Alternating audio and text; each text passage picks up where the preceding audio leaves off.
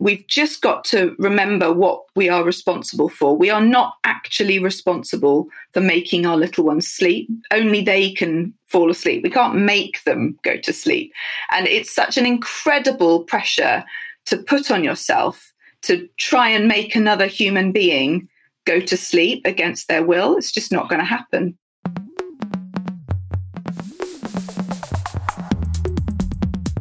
Hello and welcome to Mothers Matter podcast with me, Claire Pay. Thank you so much for listening to this podcast. Today we're talking about sleep, which is something which, I always say this, matters quite a lot to mothers and of course to children. I'm talking with Lindsay Hookway, who is a wonderful sleep expert, very gentle, very warm. There's no condemnation in this podcast at all. Hopefully lots of encouragement and lots of tips.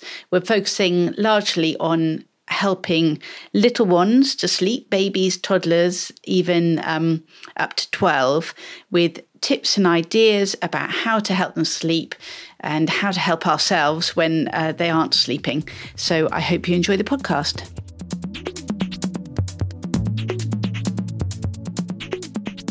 Lindsay, thank you so much for taking time to speak with me today about sleep, which is something which is very close to, I think, all mothers' hearts. Can you tell us just a bit about who you are and what you do, how you got into being a sleep expert? Of course. Well, thank you, first of all, very much for having me. It's lovely to be here. Yes, I got into sleep, first of all, through my work. I've been working with families for a very long time, and sleep used to come up constantly when I was nursing and when I was health visiting. And then my own little ones came along, and I thought naively that I would be well placed to deal with whatever came my way, because obviously I was an expert, being a seasoned health visitor by this point. And my own two kiddies came along, and both of them, threw lots of curveballs my way, but especially my eldest, who we nicknamed her the Lookout Meerkat. She came into this world 2 weeks early after a rough pregnancy, and she was just on high alert from the second she was earthside. I've never seen any baby like her before, and I've seen a few since, but I really wasn't prepared for this baby. She didn't do anything that my training had prepared me for, and I was completely blindsided. And I suppose she led me to do far more research than I'd previously relied on, that was included in my nursing and health visiting training. Right, yes. So it's personal experience of. Did she not sleep very much then? Was that one of the things? She basically didn't really sleep in the day, and lots of people say that, but I really mean it. And I often tell this story about. There was one day that really stands out in my mind. She was 8 weeks old, and she was due to go for her first set of immunisations, and the appointment was at 4:00, and I remember thinking, oh my goodness, she's going to be so cranky and ratty if she doesn't have any sleep at all before her jabs. I've got to try, for her sake, to get her to sleep. And I really took on that responsibility personally to try and make her sleep before these jabs. And I think I'd elevated this into such a crusade in my head.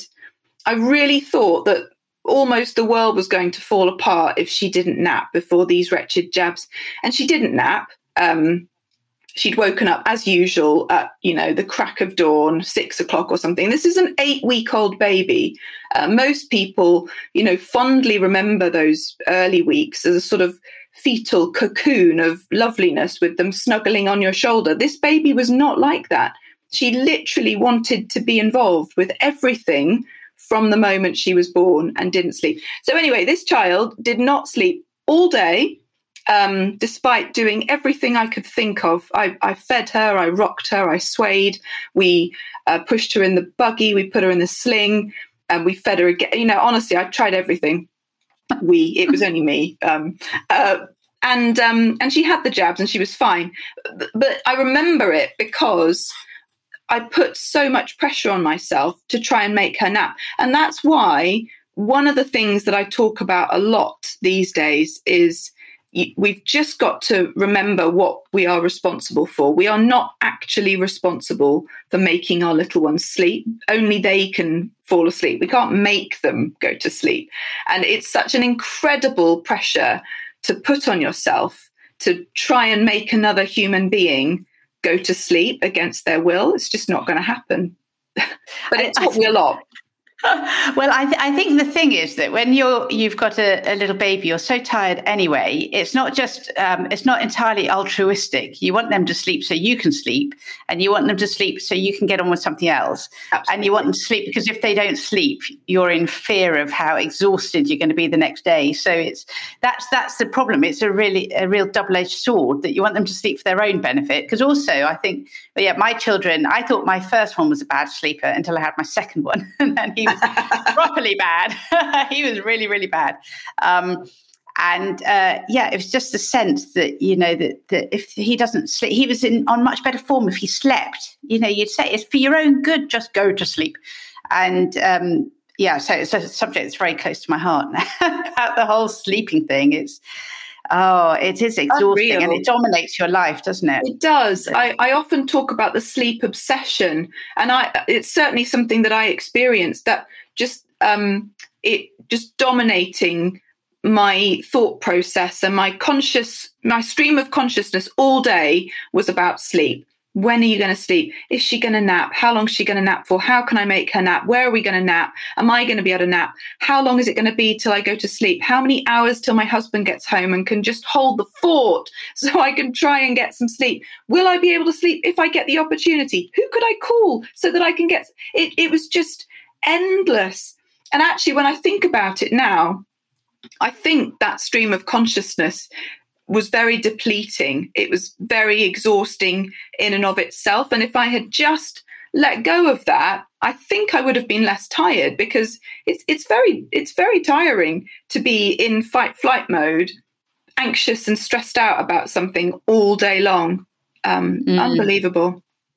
I still have it, actually. When I wake up in the morning, my first thought is, when can I go to bed tonight? How soon can I go to bed?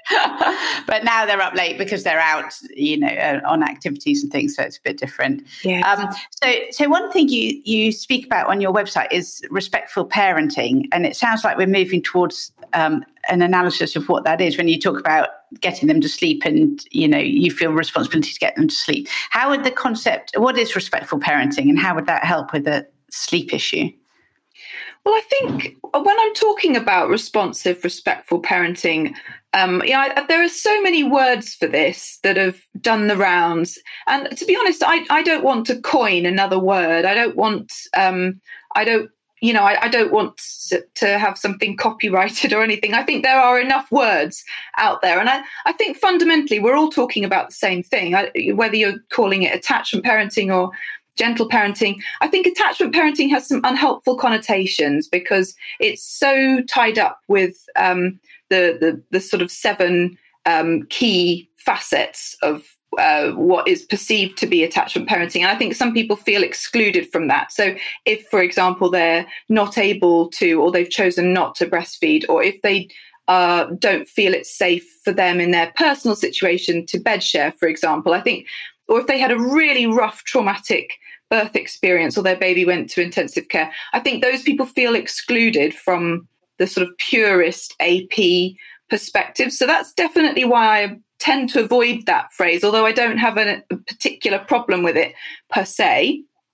But I think at the heart of responsive, respectful parenting, I'm talking about not pushing children beyond what they are capable of doing. So understanding what's developmentally appropriate, understanding what they're cognitively able to deal with and process, and understanding that they have emotional, psychological, relational, social needs that are 24/7. And we can't just distill their needs down to, are you clean, fed, watered, sheltered, warm, all of that stuff. Those are, the bottom rung of the baseline of what we need as human beings. But actually, it's incredibly important that we remember that the psychological and social and relational and emotional needs are just as important and also ever present as well. And so any approach to sleep and parenting that disregards or diminishes or disrespects those needs, I think is one that we need to be very, very careful about. And of course, there are always grey areas. We can't get around that. Sometimes we need to do something abruptly because we have no choice, and that's reality. And I never ever want parents who have to abruptly night wean, for example, or leave their little one with someone else. I never want those parents to feel like they're going to be screwing their child up for life, which is what everybody worries about, of course. But I think it's about meeting their needs as best as you can, as often as you can, and acknowledging that those needs are valid and important. Does that make sense? Yes, absolutely. And how would that feed through to sleep, to helping children sleep? I mean, is there a normal pattern of sleep for babies? Yeah, I mean, I think that's two questions. So yes, the babies tend to sleep erratically for short periods of time. They tend to wake up at the end of sleep cycles, and some babies are able to return to sleep with very little assistance or intervention. And that seems to be something that they're either born with or not. That doesn't seem to be something that you can actually teach little ones to do. Of course, they develop and they mature and they grow into being better able to go back to sleep once they've woken up. But broadly speaking, most littles will wake up frequently at night, and that's just normal. Most littles will feed in the night until at least 12 to 18 months, and that's normal. And actually, there are a few studies that have come out more recently that have found that night waking and even night feeding is normal into age 3 and 4. I think we just don't have as much data on those population groups, that's all. But in terms of how responsive, respectful parenting feeds into sleep, I often talk about how actually when we're thinking about making a change to sleep, it's usually because something has become unsustainable for a parent, and that's fair enough. None of us is here to judge what somebody finds manageable and what might be unsustainable. If a parent finds something unsustainable, we have to try to go into making changes with the knowledge and understanding that this might be really difficult for our little people, and we have to be cautious with that. And I like to think of it as a bit of a dynamic dialogue with a little one, rather than saying, right, I'm going to change this. Tonight's the night and we're going to do it. And we're just going to doggedly persevere through this change, irrespective of your response. To me, that is a non-responsive style of parenting. And that, for me, that even includes being present. So I don't think that it's necessarily a gentle sleep solution if the parent is right there all the time. I think it very much depends on how the parent is emotionally and physically responding to what their child is telling them about how they're finding this change. And what I think is a more responsive way of doing it is considering this to be a dialogue. So it's almost like we're saying to our little ones, okay, kiddo, this isn't working for me. I want to try something new. Okay, we're going to give it a go and we'll just see what happens. If you're okay with it, we'll carry on a little bit longer. We might, change it up, or we might just sit here with this change. And then when you seem, really okay with it, then we'll move on and we'll try and change it even more. But actually, we need to listen to their response when we're making that change. And if they're telling us loudly and clearly with their behavior or their vocalization that they're not coping with this change, they are struggling with it, they don't have the resources to deal with this change right now, then I think as parents, it's our job to listen to that and go, okay, do you know what? We tried it tonight. Wasn't a good day. That's okay. We'll try it again tomorrow or next week or the next nap, or daddy can try it or grandma can try it or whatever. And it doesn't necessarily mean it's never going to work, but I think unless it's an absolute emergency, unless you absolutely have to do it tonight, if there's a chance that we can just listen to what they're saying and pause, stop, rewind, or, restart it another time, I think that is a more respectful way of handling sleep changes. I am so mindful that some parents don't have the privilege and the luxury of being able to say, that's what they're going to do. I get that. But I don't ever want people to feel like if they've started something, they must pursue it to the bitter end, irrespective of response. Well, absolutely. I think the difficult thing for me would be to understand the difference between something that's sort of physiological, that's keeping them awake, something that's psychological, and where children are being, at some point you talk about bad habits not being bad habits. They're bad habits is a really unhelpful phrase that people...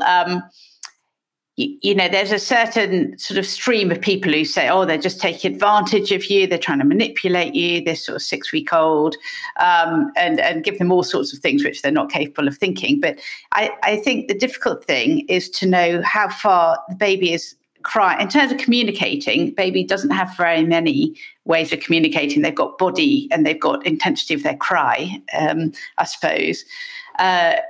But to be able to discern where the baby is crying, well, I guess it comes into developmentally appropriate as well, to understand at what point they're just crying because that's the only thing they can say. They're not happy. They don't want to be put down under any circumstances, and they will never want to go to sleep. How far, at what age they're actually saying, I've got you here, and I know that if you go out and I cry, you'll come back in.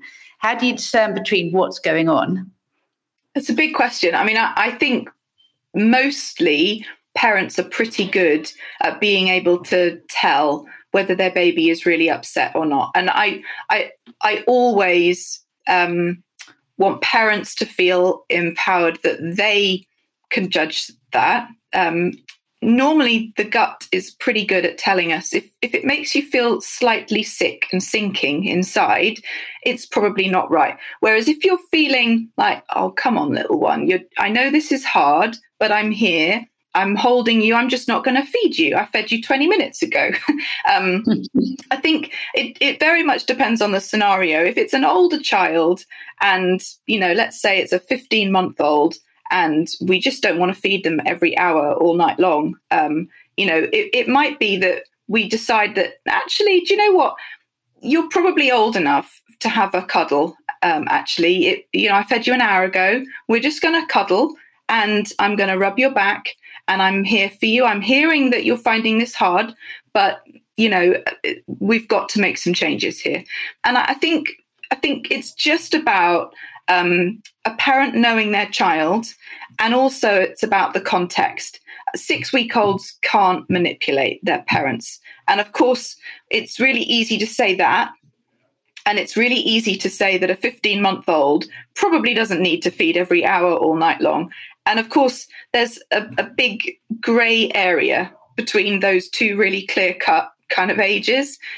At what point is it reasonable to sort of toggle back and forward between some changes and, try something different, and for it to be difficult for a little one? And I honestly think that is up to a parent. I'm certainly not a big fan of forcing abrupt cold turkey night weaning on a child, certainly under the age of a year, but probably under the age of about 18 months, because of the large research studies that we have that demonstrate that night feeding is actually normal. But there's a big difference between 2 night feeds and every 45 minutes all night long. And, that's where it becomes grey. And that's where it's okay to talk about things like limits and boundaries and responding in other ways that aren't necessarily the child's favorite or preferred way. Does that answer your question? It's a big question. It's difficult to answer it generically. Yes, it is. If I give my children's example, so my daughter, who is the oldest one, she kept waking up, and we tried in those days. She's 15 now, so this is way back. We tried the 1 minute, 3 minute, 5 minute, 7 minute thing, which is, if people don't know, it's where you leave them for a minute, you go back in, you leave them 3 minutes, go back in. And it worked for her by the time we got about 9 minutes. And with her, I got the sense that she was just cross. She was really cross that we were going out. I mean, I can't even remember how old she was now, but she certainly wasn't tiny.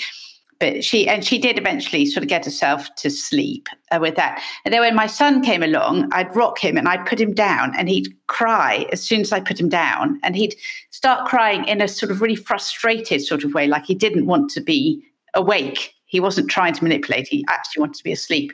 In the end, we took him to a cranial osteopath who said that there was a slight blockage in the blood flow in the brain. So when I was lying him down, that was all pooling at the back of his brain. Anyway, whatever. She did some work on him and he got better, but then he could go to sleep for 45 minutes or so. That, when you laid him down, he'd go to sleep.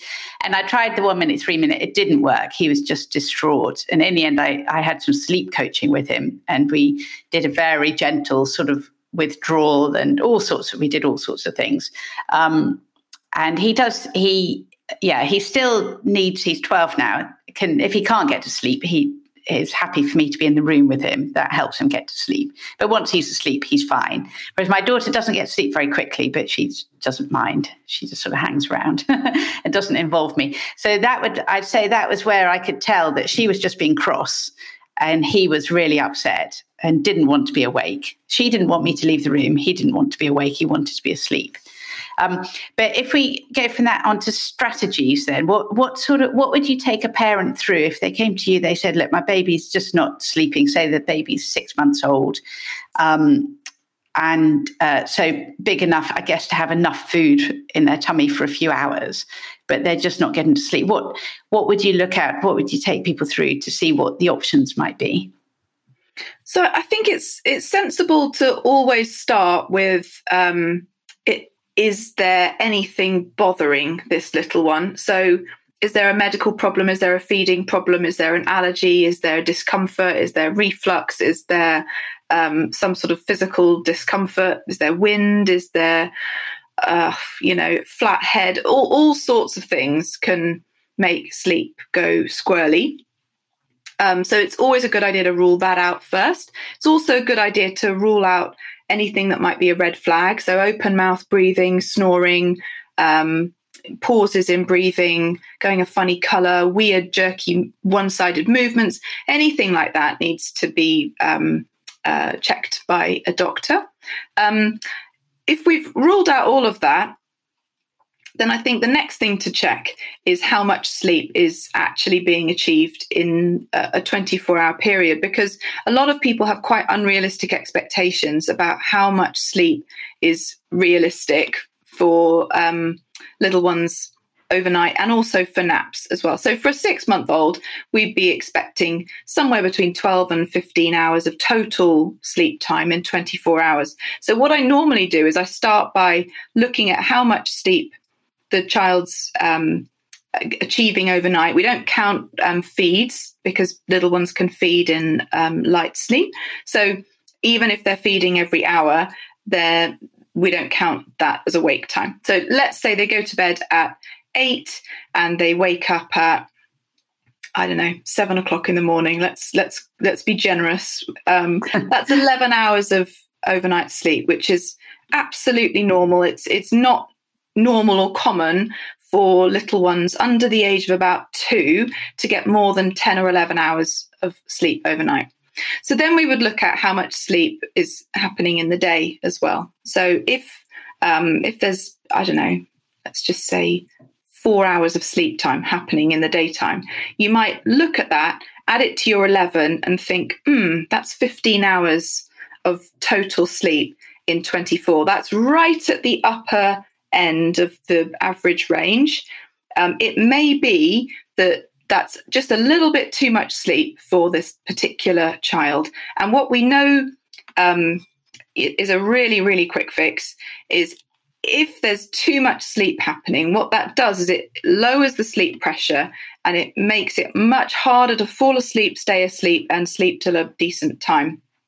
So sometimes just reducing the total amount of sleep, reducing the daytime naps, either the frequency or the length of the naps, or making the bedtime a bit later, or sometimes all of those things, will increase the sleep pressure and lead to at least one consolidated stretch of sleep, which can be a game changer. So that's usually an incredibly easy fix. Usually involves no crying at all, no distress or drama or, anything unpleasant. And that would always be my first thing to try, because we can't make children sleep more than they're biologically wired to sleep. So can I just ask on that, would you suggest waking them up? I mean, I never had this problem, but would you suggest waking them up during the day, during a nap, and shortening the nap artificially? You could do that. Or if there are too many naps, you could just increase the amount of time between naps. I don't want to be specific on timings because that's not my style. And little ones need an individual approach that's, cue-based. But, let's say they're getting 4 naps in the daytime at 6 months. It would probably be reasonable to get to 3. So, increasing the amount of time. And then the other thing to do is sometimes people really believe that the more sleep they get in the day, the better the night's going to go. And that's really only the case in children who are actually genuinely sleep deprived. If they're genuinely sleep deprived, that might be a sensible approach. But in my experience, in the last couple of years, it's much more likely to be the other way around. Children are often being offered the opportunity for too much sleep, and they simply don't have enough sleep pressure.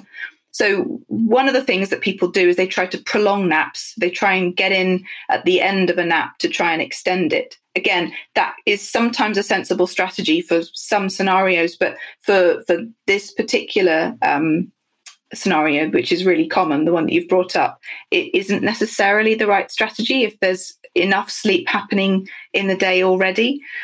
So just not prolonging the nap is also a good option. But yes, sometimes, if they're having a 2.5 hour sleep in the afternoon, and then they're being expected to go to bed, 2 hours later at bedtime, they simply may not have built up enough sleep pressure and fatigue to be able to manage a solid stretch of sleep, because children often have their longest stretch of sleep after their longest time awake. So we need to give them a chance to build up some sleep pressure so that they can actually sleep.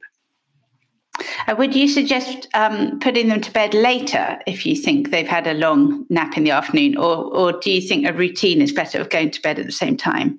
I think, when they get older and, life's a bit more predictable, it definitely makes sense to have a predictable bedtime routine that's approximately the same time every day.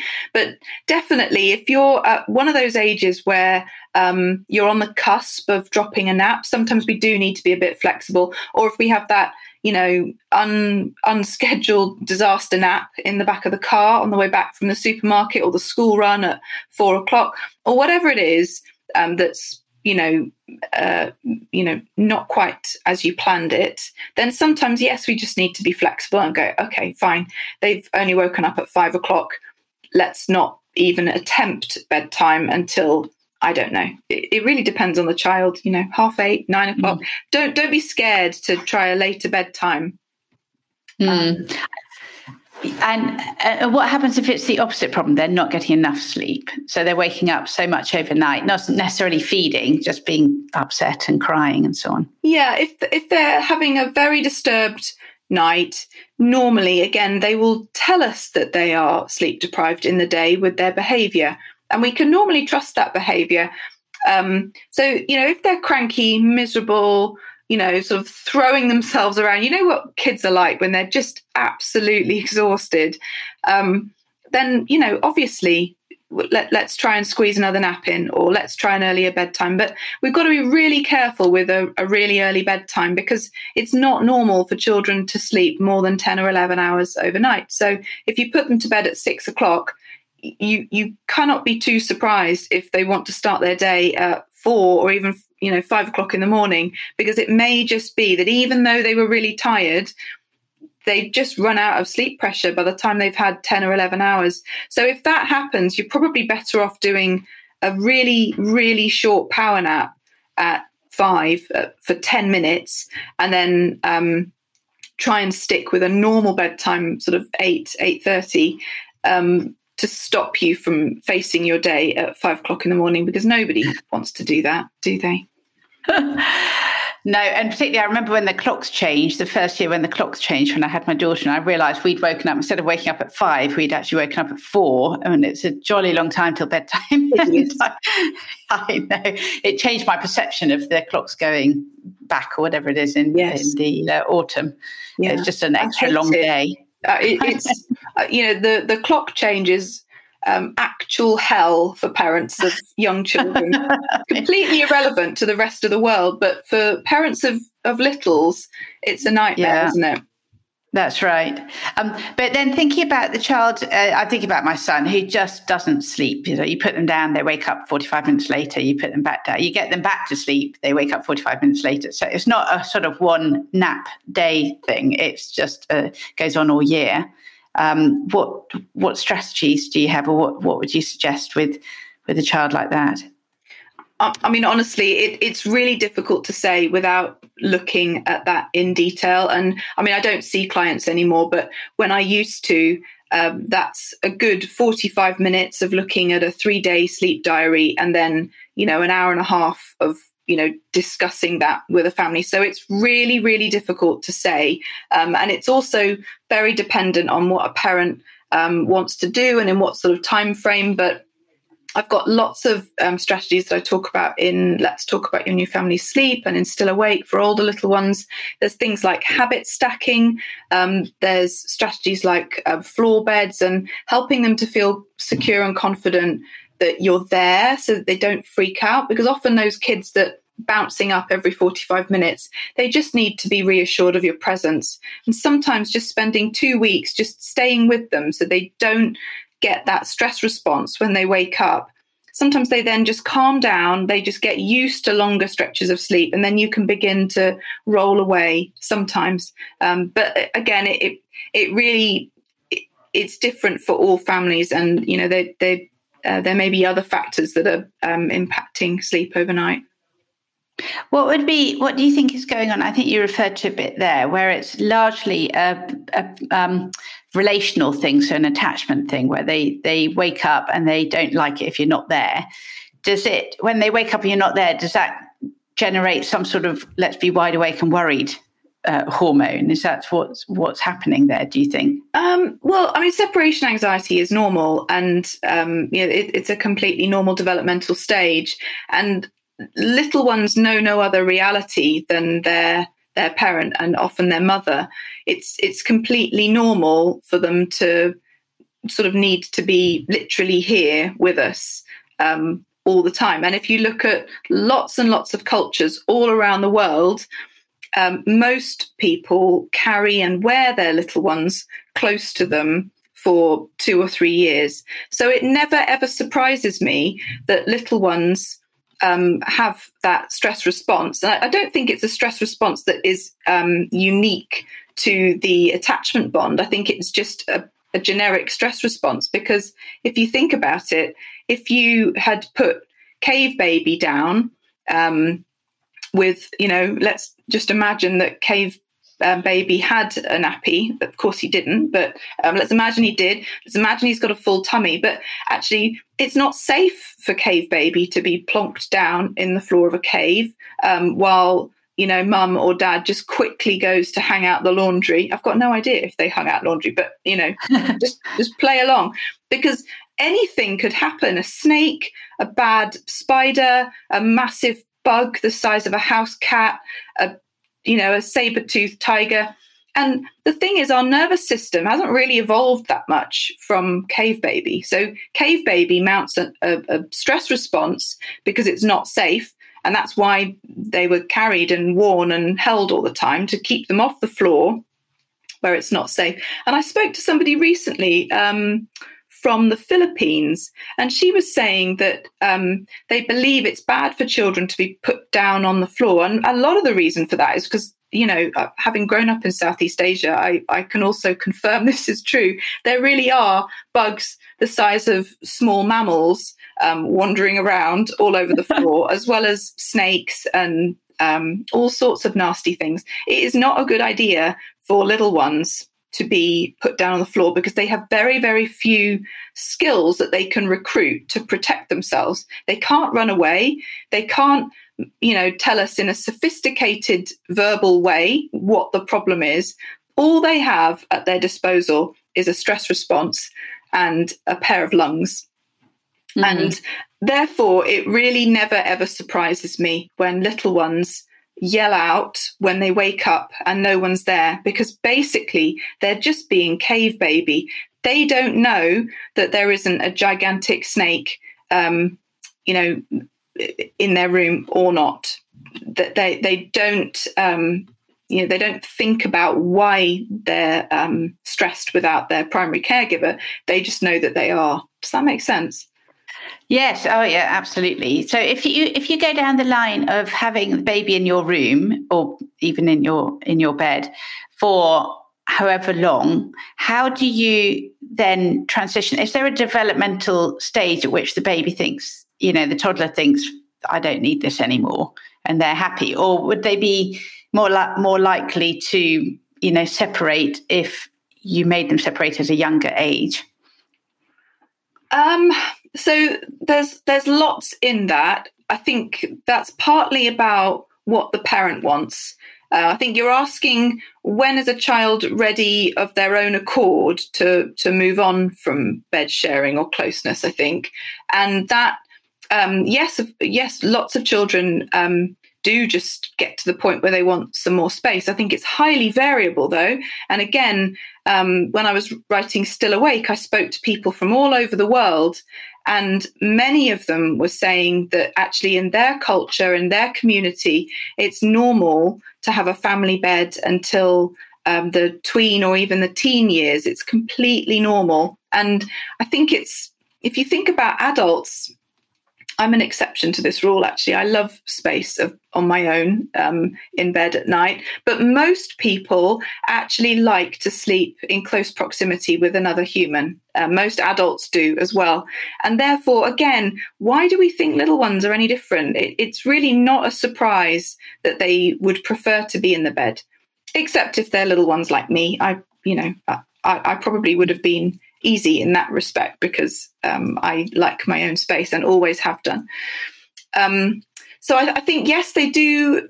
A lot of them will grow out of it of their own accord at some point, which is variable. I'm really sorry. I'm not going to give a definitive age on that because I do think there is a massive amount of variability, and it's also socially constructed and influenced by culture as well. However, I think you're touching on another point, which is sometimes parents are done with bed sharing. Now, again, that's fair enough. That's about the sustainability piece again.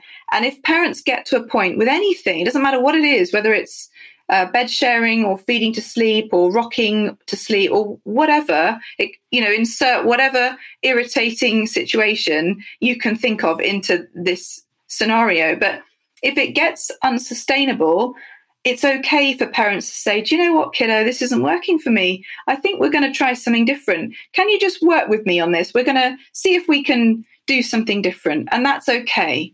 But again, it comes back to my earlier point about listening to their response. Is this a good time for them? Are they about to start daycare or nursery? If so, yeah, you might want to just delay this a little bit because this is going to be a massive upheaval. Is everybody ill? If so, really bad time. You're just going to be even more sleep deprived.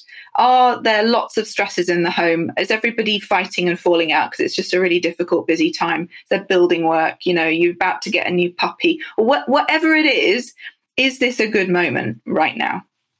But yes, it's fine to try and make a change. How do you do that? Again, that depends on a number of factors, including, how old this little one is, how many bedrooms you have, how much space you have in your room. How do you feel about floor beds? How do you feel about co-sleeper beds? Have you got a partner who's engaged and is willing to take some of the slack? There's so many variables with that.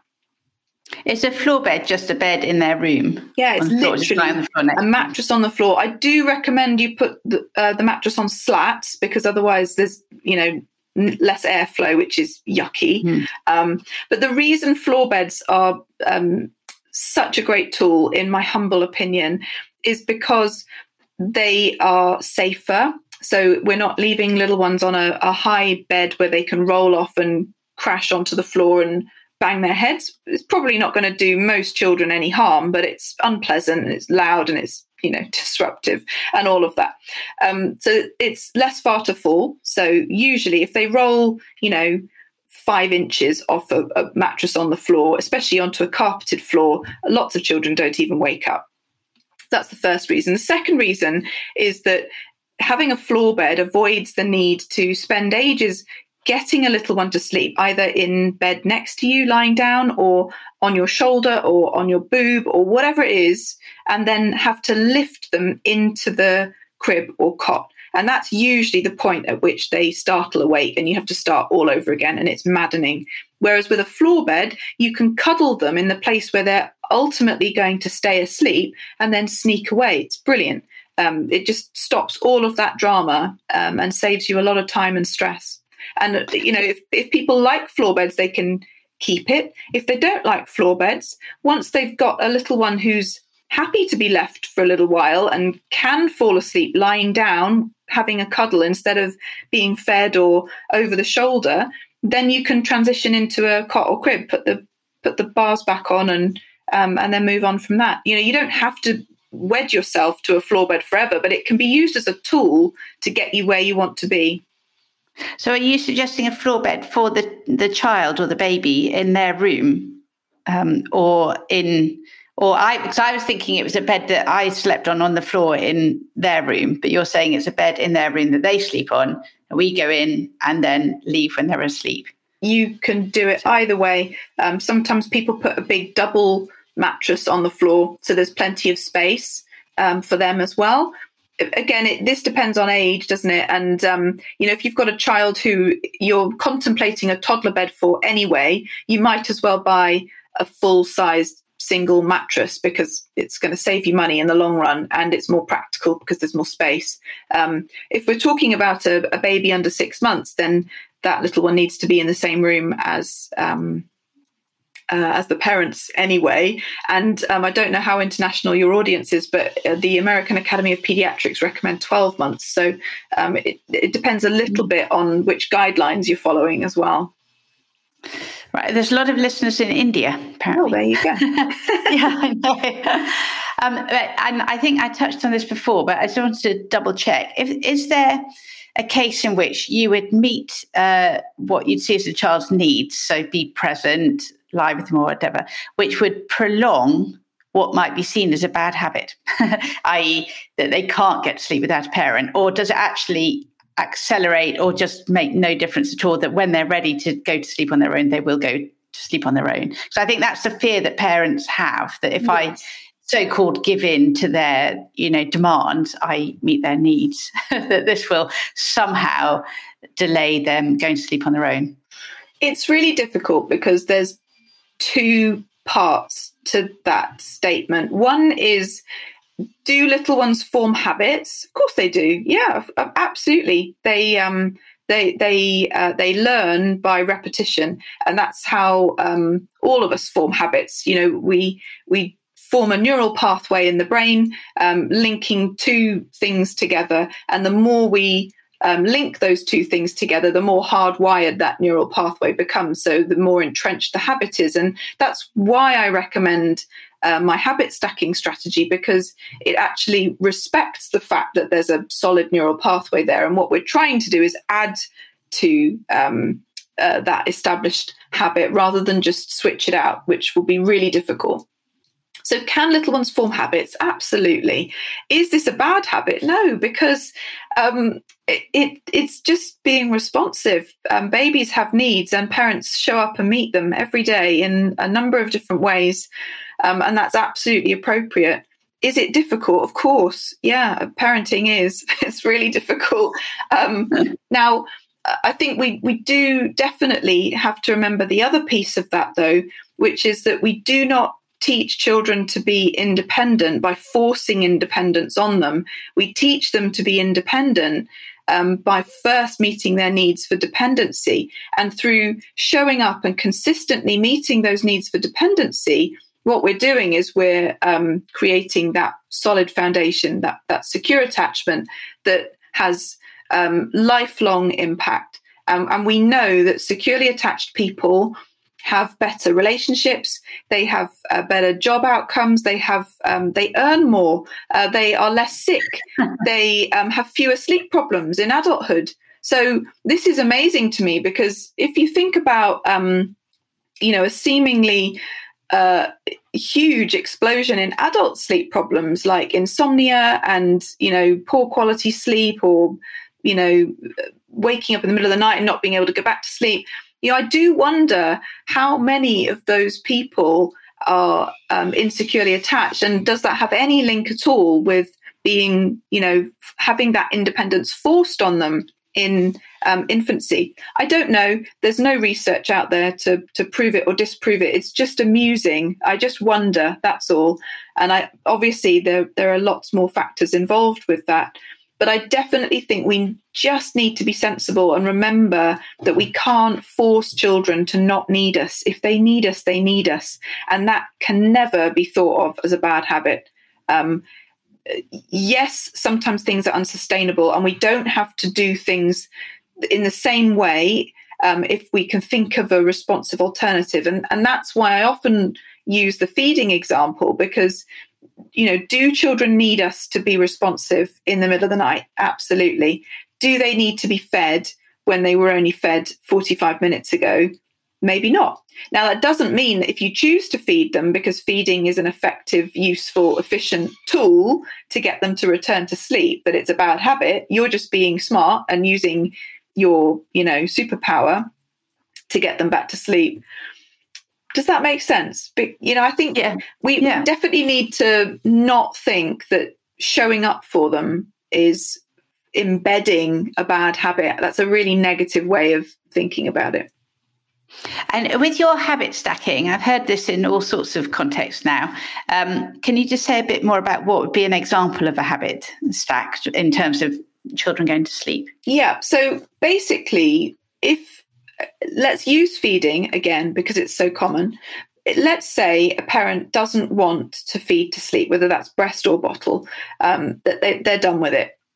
But if you just swap feeding to sleep for, let's just say, patting, the chances are a little one is going to go absolutely bonkers about that. Because think about that neural pathway. If you've fed them to sleep every single time they've woken up, or every time they needed to go to sleep for, 3 months, 6 months, 9 months, 18 months, or whatever, the chances are that's a pretty solid neural pathway. And they're going to be like, hang on a minute, where's my boob? Where's my bottle? What are you patting me for, you crazy human? I don't want to be patted. I just give me my milk, for goodness sake. It's not difficult. And I can absolutely see where they're coming from, because we've always done that. How on earth are they supposed to know that tonight's the night they're not going to have that and that's okay?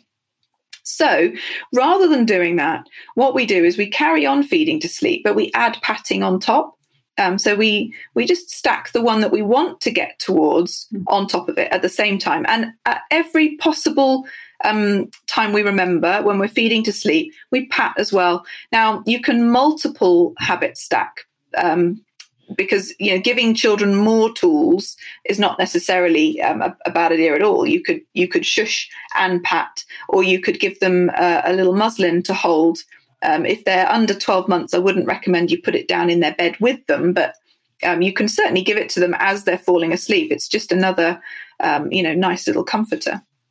But you do that for several weeks. Now, I'm sorry, it's not a quick fix, because neural pathways take time to develop. So this is definitely one you want to do not in a crisis. You want to do this proactively. Some people do it from birth. If they've gone on my social media and they've read about it and they think, do you know what? I'll get that going ASAP. And lots of people tell me that they've started it from very early, and actually the transition to moving away from feeding to sleep was super gentle and easy, because they've done this from a really early stage. And of course, being mindful that it's almost impossible to stop a young baby from falling asleep feeding, because that's just the way it goes, right? So it just takes the pressure off that idea that parents have that feeding to sleep is a bad habit and they don't want to get into that. This actually reframes it as, well, actually, it's a tool. Just feed to sleep because it's easy and it works and it's biologically normal and all of that good stuff. But let's just pat and shush and do the comforter at the same time, because then you've got a conduit, a bridge towards moving away from it when you feel ready. So what you would do is then you would just stop the feed just a little bit earlier, just before they're completely sound asleep. Just take them off, just keep them in arms, but carry on all of those habits. And then normally children are okay with that. And then after another couple of days, you see how it goes. Then you stop even earlier and you hold and pat and shush and blah, blah, blah, blah. And then after another few days, you're actually going to take them off when they're definitely still awake and hold them so that they're holding to sleep at that point. And then you've already made one little change, hopefully without any crying at all. And then after another few days, what we're going to try and do is feed awake, hold until they're very, very sleepy, and then put them down. Again, carry on, pat, shush, comforter. And this way, what we're doing is we're sort of, it's like a sliding scale of parental intervention. We start with all the things and then we gradually just remove them very, very slowly and at the child's pace. And that's what I mean by being responsive. If we make a change and actually they're not okay with it, they're not coping, then at that point we go, okay, too much, too soon. That's okay. We're just going to pause here. We're going to back up a step. It doesn't mean it's gone to pieces. We just back up, take it slower, wait for, I don't know, the tooth to come through or the, dodgy tummy ache to pass or whatever it is that's bugging them. That means that they haven't got the capacity for this bit of progress right now. But it's so effective. Does it work for everyone? No, of course not, because nothing does. But it works for a huge number of people. It's definitely worth a try. What happens with those neural pathways and the habits? Do they sort of lay down, like if you have a day where it goes wrong because they are ill or whatever? Yeah. Do you go back to the beginning, or in their neural pathways, does it sort of wipe out everything you've done, or can you pick up where you left off? Well, I'm not a neuroscientist, so I'm not going to comment on exactly what happens to the neural pathway. But what I normally suggest to parents is, look, just do it as often as you can. Whenever you remember, don't obsess about, oh my gosh, I missed one. It's all gone completely wrong. I'm going to have to start over. Honestly, I think babies are more robust than that. I think they're more intelligent than that. So I would just do it as often as you can remember. And often I say that in the context of the middle of the night. It's easier to remember this stuff when it's 2:00 in the afternoon rather than 2:00 in the morning. If you forget at 2 a.m., don't worry about it. Just do it when you remember. No drama, no stress. All of this is about reducing the drama and stress, because drama and stress is not conducive to sleep. Because as I say, nearly every day of my life, you can't sleep with your foot on the gas pedal. And that means that if you're dysregulated or stressed about anything, that's not a good environment for sleep to occur in. So we need to sometimes focus on getting calm and relaxed rather than, I've got to get to sleep. And, I hark back to my earlier memory of trying to make my 8-week-old go to sleep. I do sometimes wonder if I'd just relaxed and gone, okay, kiddo, fine, knock yourself out, be awake all day if you want. Makes no difference to me. We're just going to hang out, get on with our day and see what happens. And I wonder if I'd just taken my foot off the gas pedal, calmed the heck down and relaxed about it, whether she would have gone to sleep, because she wasn't sensing that, mummy was threatened. My poor baby didn't know that all I was worried about was her wretched nap. For all she knew, I was worried about the saber-toothed tiger coming along. She had no idea. She just knew that I was dysregulated, probably. That brings me on to a question about the mothers and the attitude of mothers. When it's 3 a.m. and you've been up at 11, 12, 1 and 2, the babies are going to, I remember I'd wake up and I'd be absolutely furious and stomp through. But as soon as I saw them, I'd be like, oh, this is lovely. Let's give you a hug. But is there something, have you got any strategies or help for mothers sort of psychologically in the middle of the night that they can tell themselves, I don't know, mantras, this won't last forever, isn't it? Lovely, my baby's here, not in a nightclub or whatever. Yeah. But, is there something to help the mothers regulate their stress? Because as you say, I wonder whether the baby picks up on the fact you're just furious and you're so tired. And you're also people who have to go out to work, I'm worried I'm going to mess up at work tomorrow. So it's very hard to be a calming presence. Yes. What would you suggest? I absolutely agree. I think anger is a very, very common feeling in the middle of the night when littles wake up. I used to remember feeling furious, and also it was this deep sense of injustice. This isn't fair. You want me to show up for you all day. I've been with you all day. I've given out all day, and I just need you to sleep longer than an hour. It's ridiculous. So the sense of injustice for me was tangible, but also as a raging feminist, it used to make me furious because, of course, a lot of women are carrying this with not enough help, not enough recognition, not enough validation for the valuable work that we do, often free, and the sacrifices that we make for our own careers because of the hugely important work of raising babies. So it used to make me livid. So I can absolutely relate to that. I think one of the things that I think about with that is that this is partly a symptom of a lack of support and validation and, the respect that we're due as parents. So that's definitely something that's worth pondering. Do you feel appreciated? Is it time to have a chat with your partner about, actually mothering doesn't necessarily involve housework as well. Can we reorganize some of the things that go on around here so that I feel less burdened, so that I feel less exhausted and overwhelmed? Is there a way that we can share the load overnight a little bit more? Could you do the first 3 hours of the night, or could you take them at 5 o'clock in the morning and let me get 2 hours of valuable sleep? I think knowing that there's something that you're practically doing to redress the balance is really important. And I have a whole chapter actually in Let's Talk on relationships, because this stuff comes up all the time. It's the lack of balance or the imbalance in the dynamic, and how the relationship dynamic changes when you have a little one.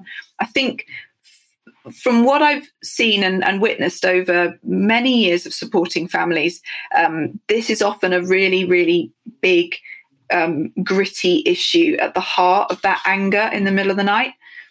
I think the other thing is having some psychological strategies in the middle of the night as well. You're absolutely right. We are irrational when we are exhausted, and it's really easy to get irrational, isn't it? And also to get into the pit.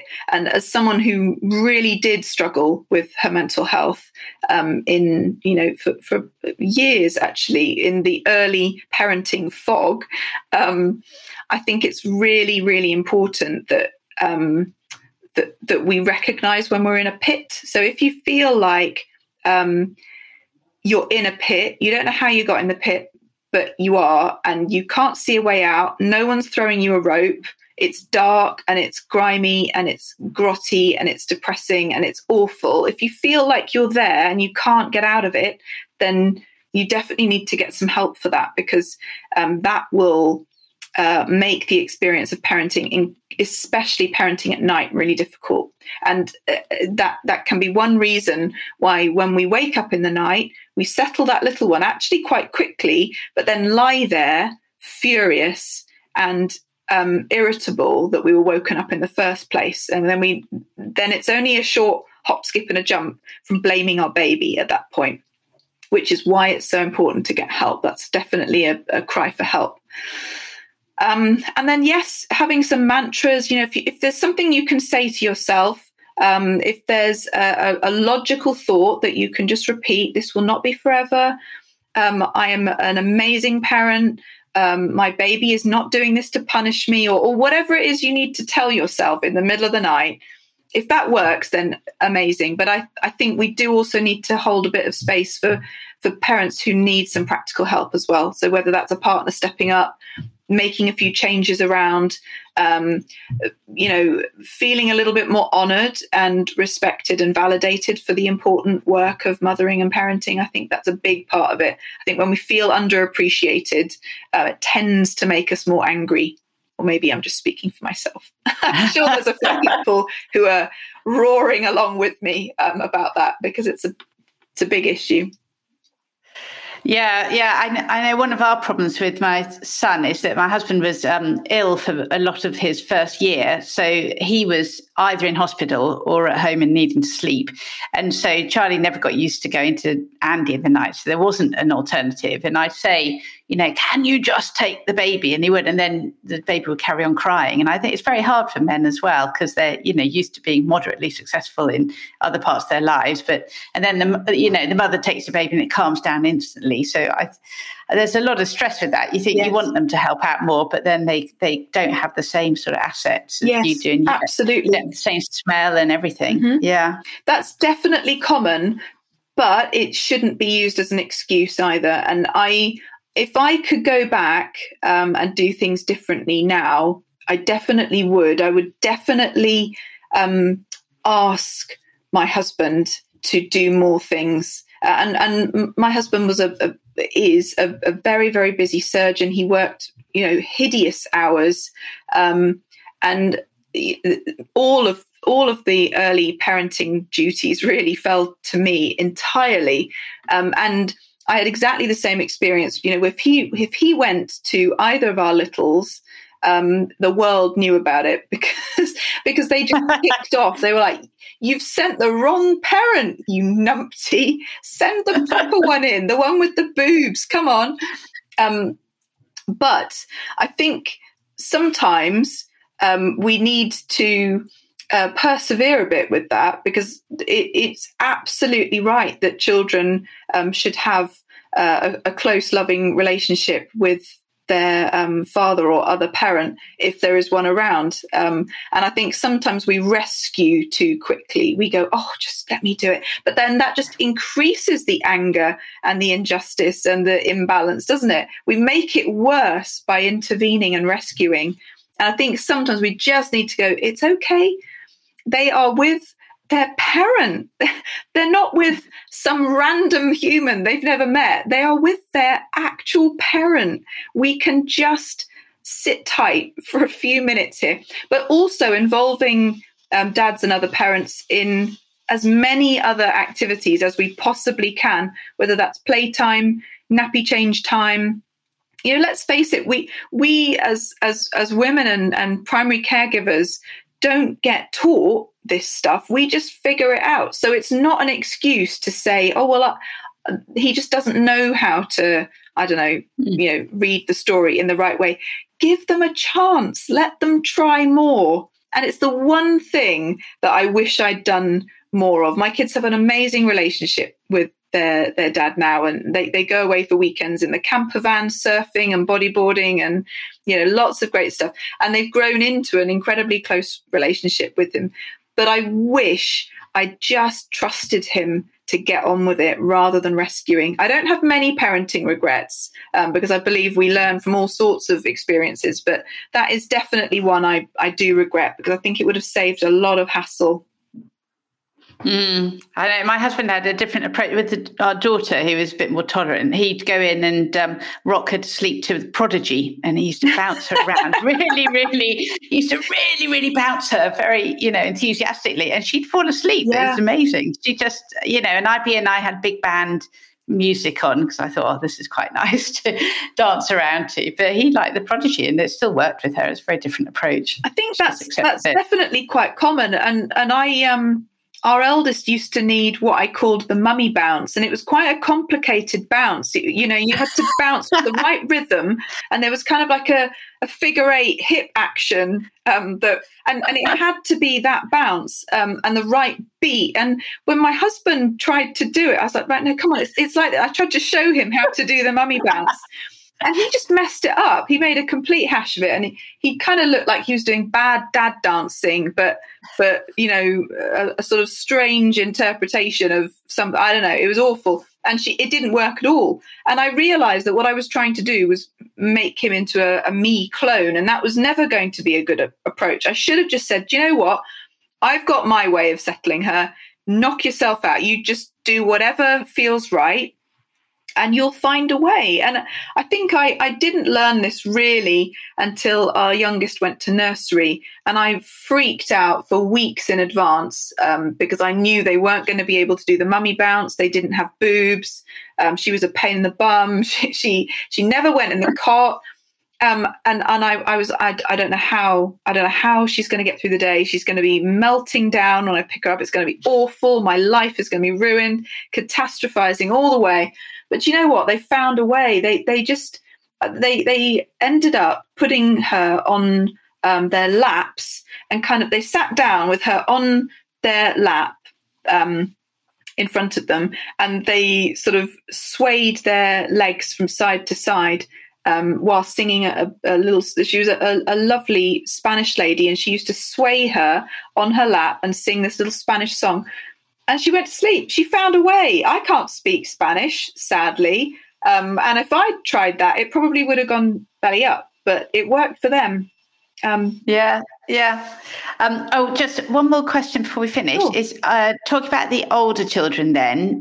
In your Still Awake book, you cover up to 12-year-olds. How do things change with the sort of 8, 9, 10-year-old who's struggling to sleep?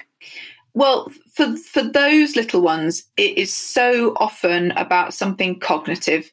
And that's kind of why I love this age group. And it's why I wrote the book, because a lot of books sort of adapt some of the baby and toddler strategies for older kids. But actually, older children have so much more going on.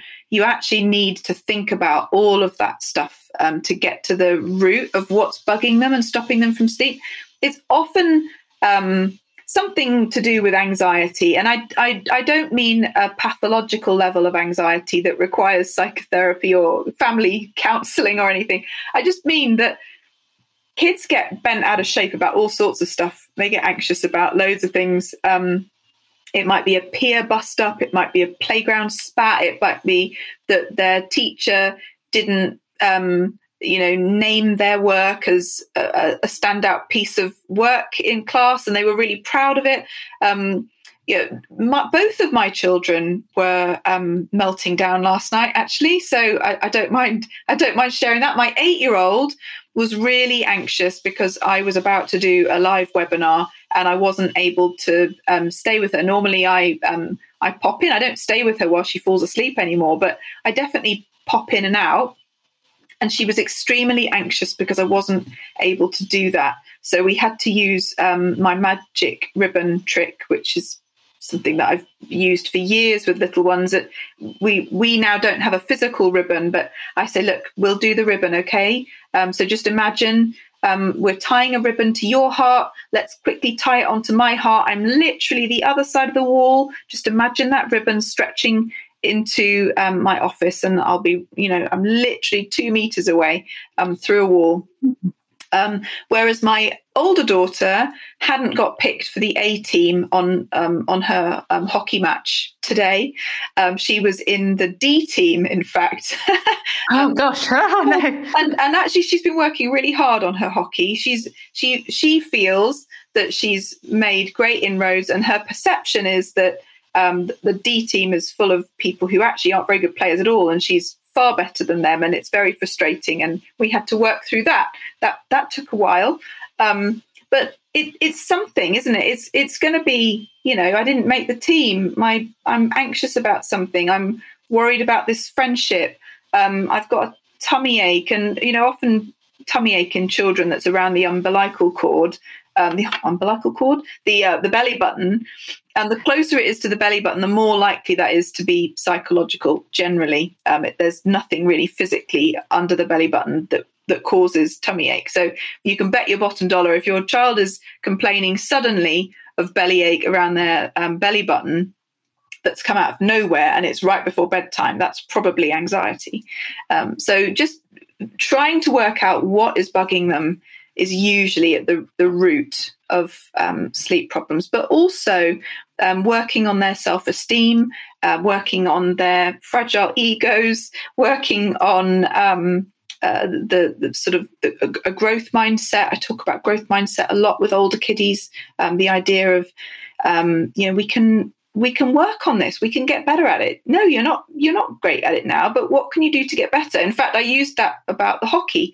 I said, well, you know what? If you're not the best player, it's okay that they didn't put you on the A team. That's actually quite sensible. And we shouldn't be praising kids so much for their effort that we're just constantly telling them, hey, great job, you're amazing. Because actually that doesn't help them to grow and get better. So we were saying, well, actually, what could you do? Well, could you join the hockey club and then you'll get more practice at hockey?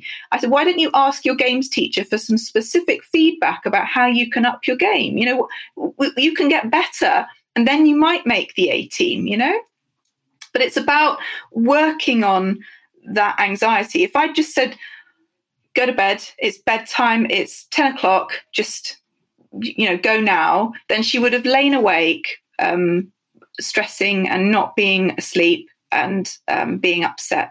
Whereas actually spending 20 minutes just figuring out what was underneath all of that anxiety meant that we could come up with something constructive, and then boom, she goes to sleep. It's often not about sleep in older kids. And I think maybe that's why I like it so much, because it's a bit more detective work that goes on. I could talk all day about that. It's really difficult to summarize sleep in older kids. So do you think it's more to do with psychology and what's going on in their brain rather than the sort of physiological ability to sleep? Yes, although it's incredibly connected, and we know, of course, that, psychological stress can become physical. And of course, we can't sleep with our foot on the gas pedal. So if there is anything bugging kids, then it's very, very likely to impact their sleep. It's just really, really basic in terms of the stress response. It's very hard to go to sleep when you're stressed. And if you think about any time when you've been stressed as an adult, you know this, because if you've had a fallout with your partner or husband, if you've had a really bad day at work, if you've fallen out with a mate and it's unresolved, if you're stressing about finances, whatever it is, it's really difficult to go to sleep because your mind is churning. And you also know that you might eventually go to sleep, but the quality of your sleep is not great because it's really difficult to fall asleep from that state of arousal and stress response. Kids are exactly the same.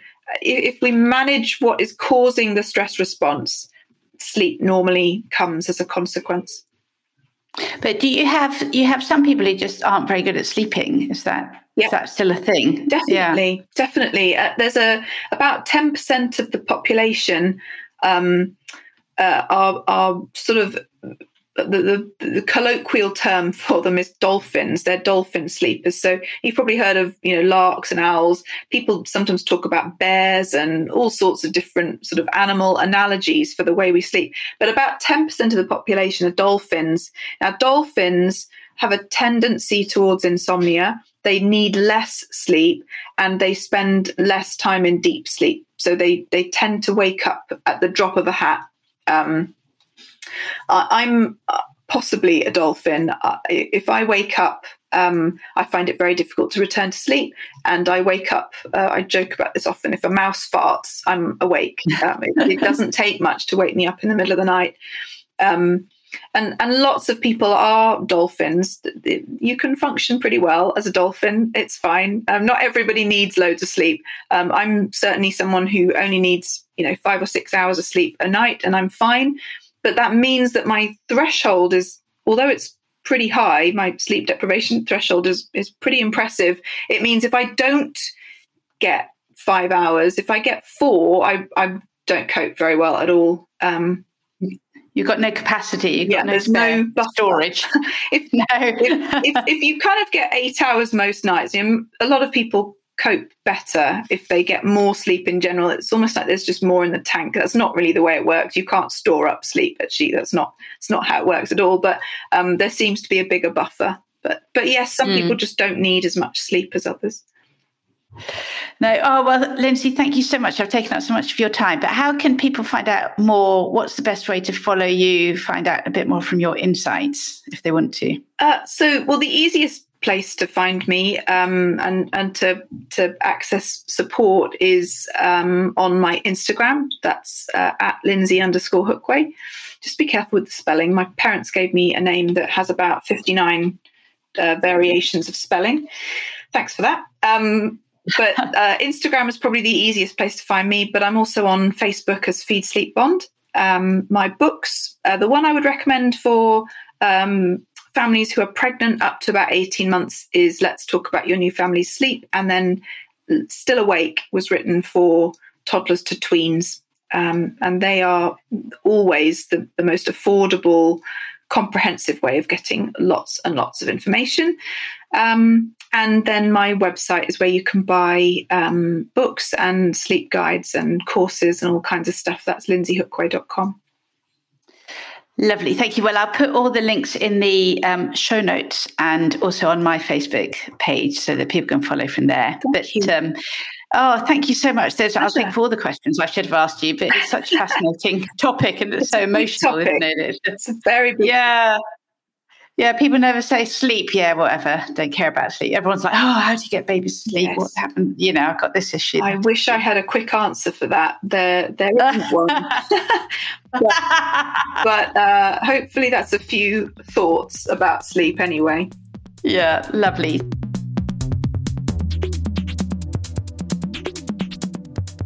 Well, what a lot of helpful advice from Lindsay, who sounded like she's trying not to give any advice, but actually gave loads of advice. I'd just like to say a little bit about what I did with the sleep training with our son, who I think was 18 months at the time. It was an online consultation, and we did a very gentle withdrawal from the room. I had spent the whole time really being with him and making sure that he was really well attached. So I didn't want to do a sudden, let's just get him to sleep regardless. So we ended up with me lying on a bed next to him for a little while and then sitting on a chair, which ended up sleeping on a chair next to him. And this was called the sleepy chair. And I'd sit on it until he went to sleep, and then for 10 minutes or so afterwards. And then I'd leave the room, and when he woke up, I'd come back in and sit on the chair again until he'd gone to sleep for quite a while afterwards. So it was absolutely exhausting. I was plotting my coffee for, 9 a.m. the next day. And I remember phoning the sleep consultant, just saying, look, is this right? I'm not getting any sleep at all. This is absolutely exhausting. But after a little while, probably a few days, he did sleep for a bit longer. And the idea was that the sleepy chair was a sign of me, and we moved it a few meters away from his bed and then a little bit out of the room because he's only in a very small room. And then I'd be sitting on the landing going, I'm here, Charlie, I'm here. So he got used to the idea that I was still there. It was very much attachment based, I think, his waking up. And that really worked for both of us because I didn't want a method that was too harsh on him. But I did want a method that encouraged him to sleep. And so over the years, we've developed, different routines over the time. And at the moment, what I do is I sit with him and we pray a bit. And then he goes to sleep. I hold his elbow because he faces the wall in a sort of prone, but I kneel by the bed and hold his elbow. And then I can leave the room, and I can quite often leave the room when he's awake, and he will fall asleep. And he does sleep all through the night. And if he wakes up in the night to go to the bathroom, he can get himself back to sleep. And he was, I think, one of the world's worst sleepers. And even now, I think he's probably going to be fine when he's up and out in the world. I think he's going to be a bit of a party animal and doesn't need as much sleep as some people, definitely not as much as me, but that worked. So if you're really struggling with your child sleeping, then I'd suggest, if you can afford it, maybe to get some professional advice and come up with a plan for you. But hopefully you've got enough tips from this podcast to help you along the way. So I'm going to put the links to Lindsay's website and her books and so on my Instagram and Facebook page. Well, probably on Facebook because I find it easier to do links on that. And I am Mothers Matter Podcast on Instagram and Facebook. I'm on Twitter at Podcast Mothers. And please do feel free to get in touch. I'm on mothersmatter@outlook.com. And having thought, I'd probably be winding up the podcast by now, I've actually got some really good guests coming up. Well, all my good guests are brilliant, but I've got some really interesting topics coming up as well. So please do subscribe and keep checking back for new podcast episodes. And I'll be back again with another one soon. Thanks for listening. Bye.